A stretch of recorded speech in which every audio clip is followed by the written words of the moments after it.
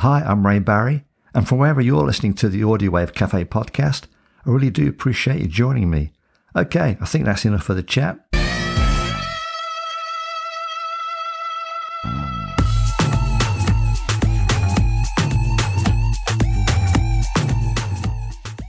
My guest on this episode is DJ and record producer Chris Long, better known as the Rhythm Doctor.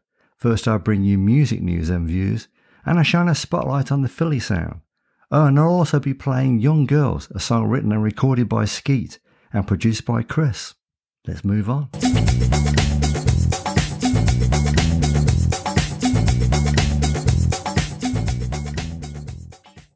First up on music news and views is about 47-year-old Travis Barker, drummer with Californian punk band Blink-182. Yeah, good band.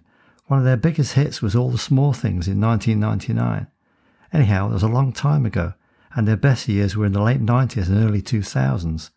So maybe Travis is desperate to boost his music celebrity status by having a waxworks figure made of himself and exhibited at Madame Tussauds in Las Vegas. Now, over the years, I've seen good and bad recreated celebrity figures, and the bad ones you'd think would be instantly disowned by the poor baffled celebrity. But Travis Barker is very pleased with his waxwork lookalike. He even provided a complete leather outfit from his wardrobe, and with over 100 tattoos faithfully recreated on his face and body, the attention to detail really is amazing. The icing on the cake would be his figure suddenly springing to life shouting obscenities. Oh yeah, I'd definitely go and see that. 100 million record seller Cher recently stated that she's so stressed that if Donald Trump, or President Troll, as she calls him, is elected President of the United States in November 2024, she will leave the country. She's that incensed. For a long time now, Cher has been concerned with Trump targeting the LGBTQ community, and also anti-trans legislation would be on Trump's agenda. From where I sit across the pond, Trump could well be returned to the White House. Cher, book your plane tickets well in advance, but don't come here. There are lots of people who would love to do what you're doing.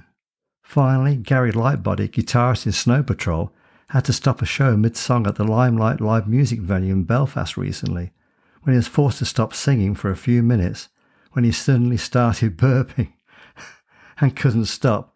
I feel for you, Gary, I really do. Could have been worse, with more than burps you had to contend with. Yeah, let's move on.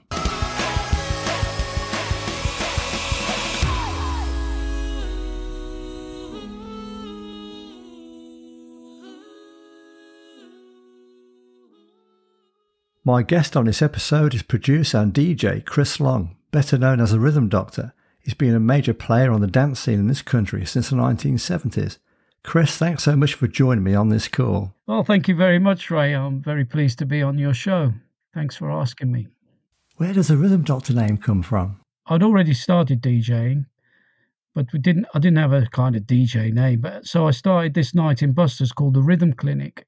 For some reason, it just transmuted into me being the Rhythm Doctor at the Rhythm Clinic. That was it, really. Simple as that. The Rhythm Clinic came first, and then just through friends saying, oh, you must be the Rhythm Doctor then. Okay, I'm the Rhythm Doctor. Okay, can you tell us what's involved with being a DJ today?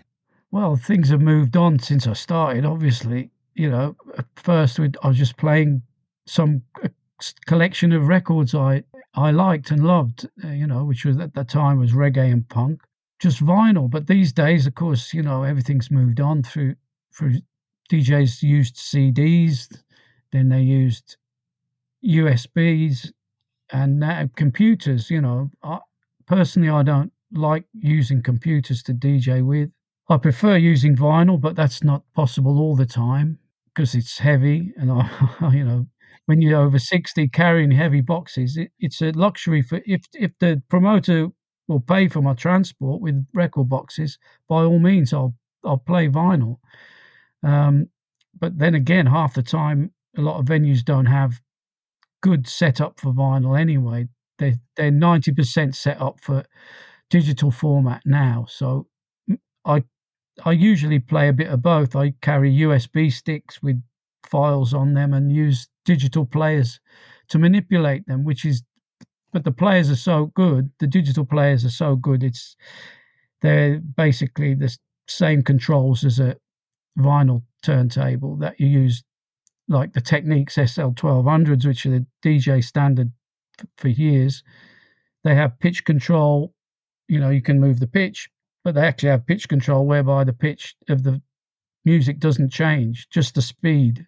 It goes up faster, but the pitch remains the same, which you can't do on vinyl records, of course. As soon as you pitch them up, there's a digital interface that corrects auto tunes it, but you can't hear it at all. You just pitch it up, and it still remains the same pitch, but it goes fast. So these are just basic tools that I use.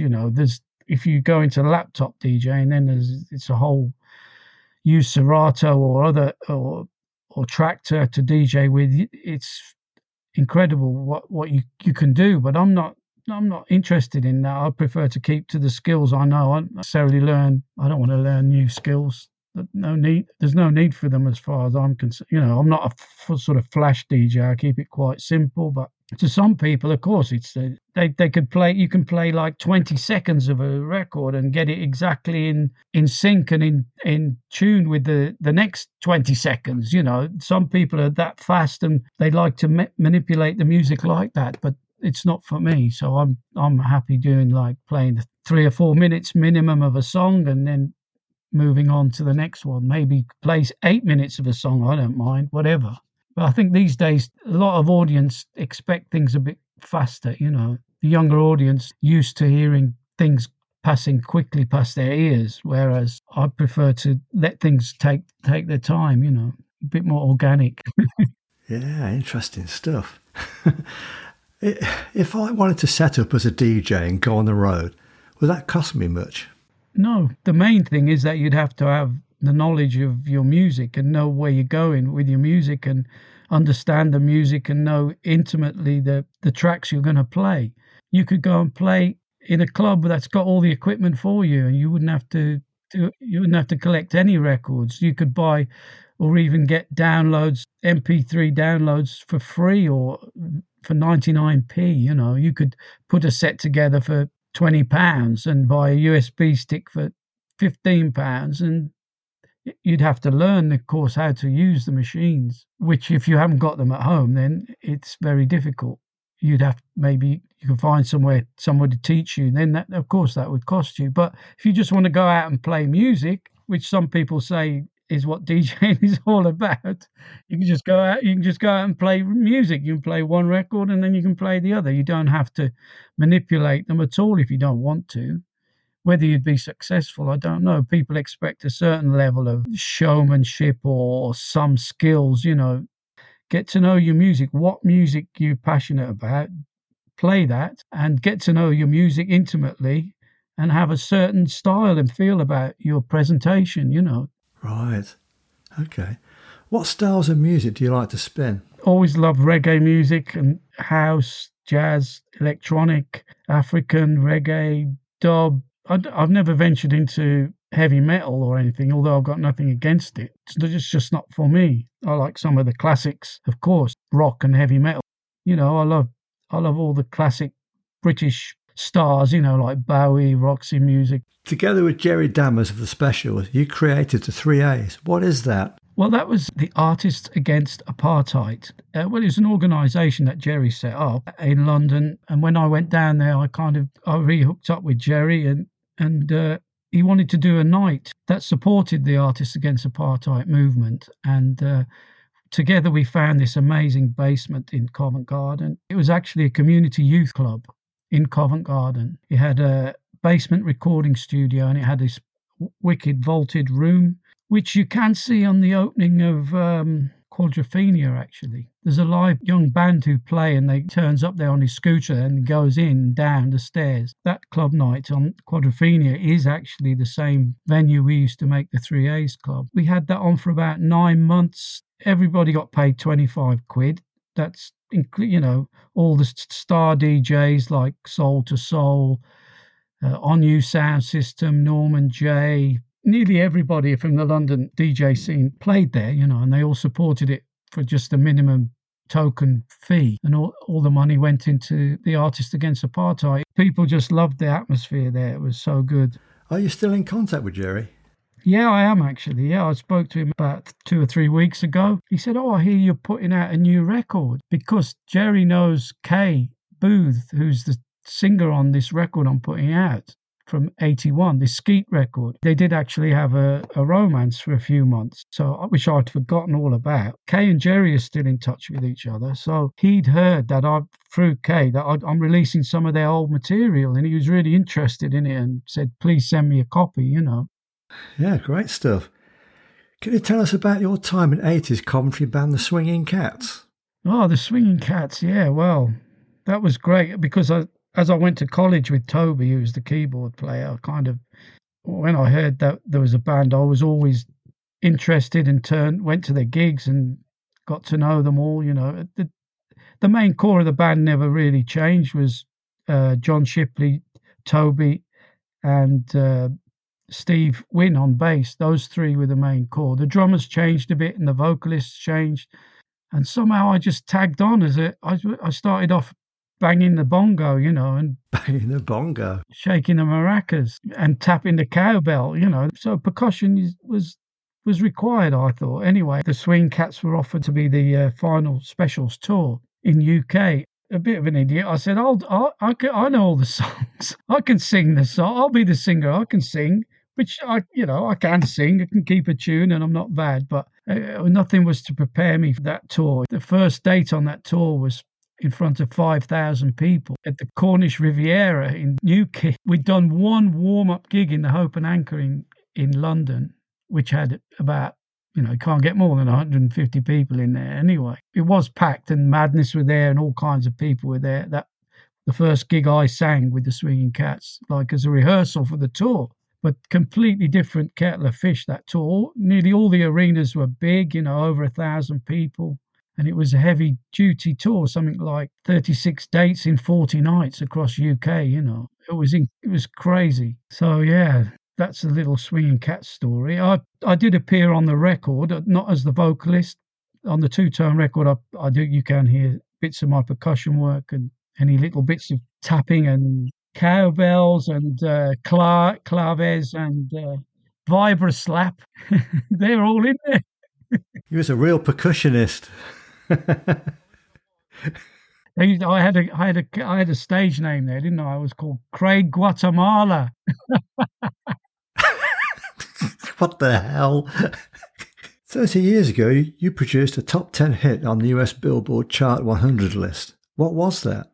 I got into producing music and with a French guy in London. The record was called Enjoy Life and the artist was called Wave. Met this French guy through my DJing, and he's a musician. He could actually play keyboards. I could just program. I knew about programming music on computers, rhythm tracks and samples. And it was a good combination because he was a very talented keyboard player and engineer as well. We touted that track around, and some friends went to America. But at that time, when we had the first record out on 8-Ball, they just went to America and touted it to several independent labels that we thought would be interested in that particular kind of music. It was kind of deepish, jazzy-ish house. This label, 8-Ball, that's what they did. They wanted to put it out. So underground kind of label, but well known in the dance music community in New York, especially. The people who worked for them were proper long-term clubbers. They had really good connections with like big players like Frankie Knuckles and Shep Pettibone. All the big New York DJs were kind of hip to their label and they were friends with them. So the track we did, Enjoy Life, was decided to edit it, make it longer, and that was Frankie Knuckles' idea. The club version that came out on the finished copies, the 12-inch, was something like 8 minutes long. The record label had good connections with the dance chart of Billboard, because it wasn't in the sales chart of Billboard, it was in the dance chart, which is a different thing. That's created by all the DJs and feedback from clubs. I don't think they sold many, maybe 5,000-10,000, but you didn't need to sell a lot to get into the dance chart. It was a good experience because it took me to New York, DJ'd there a few times, presented the record there, and and I actually met Frankie Knuckles and Shep Pettibone. We went to dinner, which is like one of the highlights of my career, actually. What are your links with my previous podcast guest, Nigel Method? Back when I was living in Coventry and around the early 80s, Nigel and his brother Gary formed a band called Skeet. I must have just gone to hear them because they were up and coming band and really liked them. And then they were looking for a vocalist, or Kay Booth just appeared perfectly as the right vocalist for them. And I used to go to all their gigs, as many as I could, and then they didn't do that many, to be honest. And then I put them on at the nights I would do at the Hope and Anchor or in Buster's. They recorded tracks in my house, actually. We had like a spare space downstairs, which was really good for recording. So they, with a guy called Lee Shale, he kind of engineered the session, and they recorded it on Toby from Swinging Cats and Colourfield's TIAC, but also Jerry Dammers' mixer, they tell me. And those tracks remained unreleased and, forgotten about. And then through Facebook, I suppose, many years, maybe 10 years ago, reacquainted with Nigel, see what he was doing with alternative sounds. And I suppose the last 5 or 6 years we got to know each other again. Then came this turn up for the books on Bandcamp with this Australian producer picking off one of the tracks from Alternative Sounds CD comp of Skeet, because there was one release. Nigel put one out and basically raved about it. Said, this track by Skeet, Brief Call, what is it? So mysterious, beautiful, simple song, that you can make with just bass, drums, guitar and vocal. We saw this and I thought, wow, I've long wanted to start another record label, and this would just be perfect for me. It's music I love and I've always supported, and it's unheard of. It's like almost unknown, and that's what I call my record label. So through that we're releasing this 6 Skeet tracks from 81, which only one has ever been heard, and we remastered them as best we could from cassette. That's all they existed on, a cassette. And I'm very happy with the results, and the people I've played it to are just, wow, this sounds so now. Music sounds like it's now, Yeah, it has got a timeless quality because of its simplicity, probably, and like nice guitar hooks, nice melodic hooks, strange drum machine, antiquated drum machine sound in the background, kind of, not, it's got a lot of charm, and people really like it. People who are quite revered in the music world have said to me this. I've played a little bit to them and they've said, yeah, this is fantastic. So I'm glad. It's a great time to put it out, and it's going to be a vinyl only release, and it's a limited edition of 250 hand numbered copies. It's got a nice sleeve and it sounds great. So I don't think there'll be a trouble selling it. Well, this is a perfect moment to wrap up this interview. Chris, thanks so much for being my guest. It's been an absolute pleasure. Thank you, Ray. It's very nice. Nice talking to you.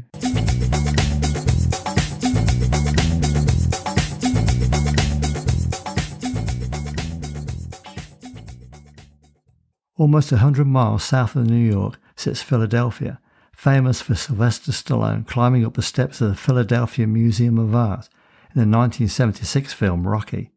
For me, though, the city is better known for the Philly sound, or Philadelphia soul, and it was Kenny Gamble, Tom Bell and Leon Huff credited with the development of the genre in the late 60s through their record label, Philadelphia International Records, and the recording studio that became the birthplace of Philly soul is Sigma Sound Studios. And unusually for America, the building is now safe from being turned into a car park or Taco Bell by being incorporated into the National Register of Historic Places. Does America have something similar to Blue Blacks? I don't know. Anyhow, the Philly sound is mostly funk and Motown influence with heavily produced strings and horns. Some of the bands that made their name at the record label were the Stylistics, Billy Paul, the OJs, and Harold Melvin and the Blue Notes. Even David Bowie and ZZ Top were attracted to Sigma Sound Studios. The Philly sound is considered the forerunner to disco music, and what an impact disco had around the world. I remember being stunned at the time, around the mid-70s, when DJs playing disco in Philly quickly became more popular than the pop, rock and blues bands playing at the time. And unsurprisingly, most of those bands were squeezed out of their old venues. Audiences were happy to embrace fresh, exciting music they could dance to, and disco and the Philly sound provided that need. By the mid-80s, the Philadelphia International Record label's glory days were over, and it was soon swallowed up by EMI and Capitol Records. But hey, the Philly sound will never go away. Record companies must be knocking out re-release vinyl albums and CDs as I speak. And you only have to head over to Spotify or YouTube and all the other platforms. There they are, those artists and songs that made a Philly sound a global music genre.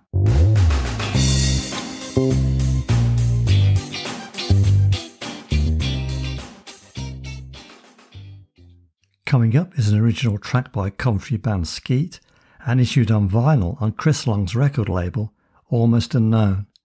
This is Young Girls.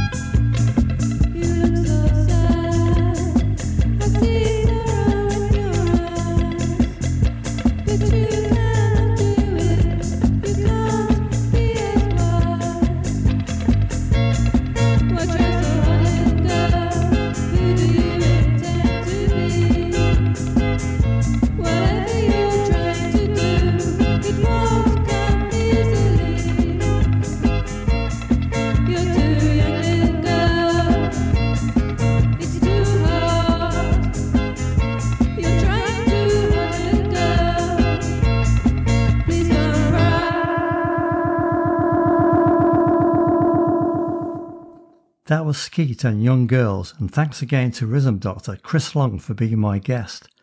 Coming up on the next episode, my guest will be New Jersey-based ska singer-songwriter Roger Eplon Jr.